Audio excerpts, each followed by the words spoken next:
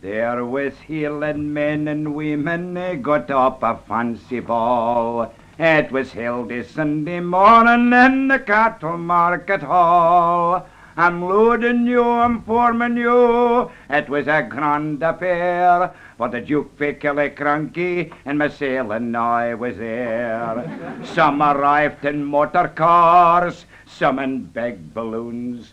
Some of them got nearly drunken, whistling pretty tunes. There was some of them dressed in corduroys, and some in kilts of braw. The jokers joined the mobbers that wore no kilts at all. There was Roderick Heath McGilpin, young Petrie Mockandoo, big tartan-whiskered Donal for the hills of Tampertoo. There was eerie-arry Muchty Aye and Mulgey An, and as soon as he came in the hall, he shouted aye, hooch-aye.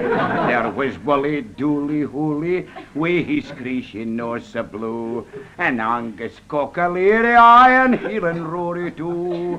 There was Jeemsie Hankie-Pankie Wi, a concertina hat, An Inverary Mary Wi said whiskers like a cat. There was Nanny and her granny, the tailor and his chum, and a great big hungry Bobby with a corporation like a drum. There was Susie Nell and Greasy Bill and Turnich-Turnich pig and Bowsy greeting Geordie with a bandy wooden leg. There was Yards-o-Hokey-Pokey with a bandage round his head, and Ruglen Wullie couldn't come because he was dead. There was my bonny black-eyed Susan and her married sister Jean, and funny Peter Mary for the chaperone Aiberdeen.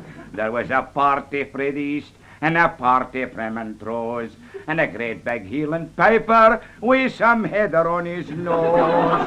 There was Lachie Auchtermuchty and Lachie frae Mulgair, and 1,000 mere noblemen, including Burke and hair. There was the way I hooked and danced at night was just about my death. But I think I'll better stop at friends, I'm nearly out of breath.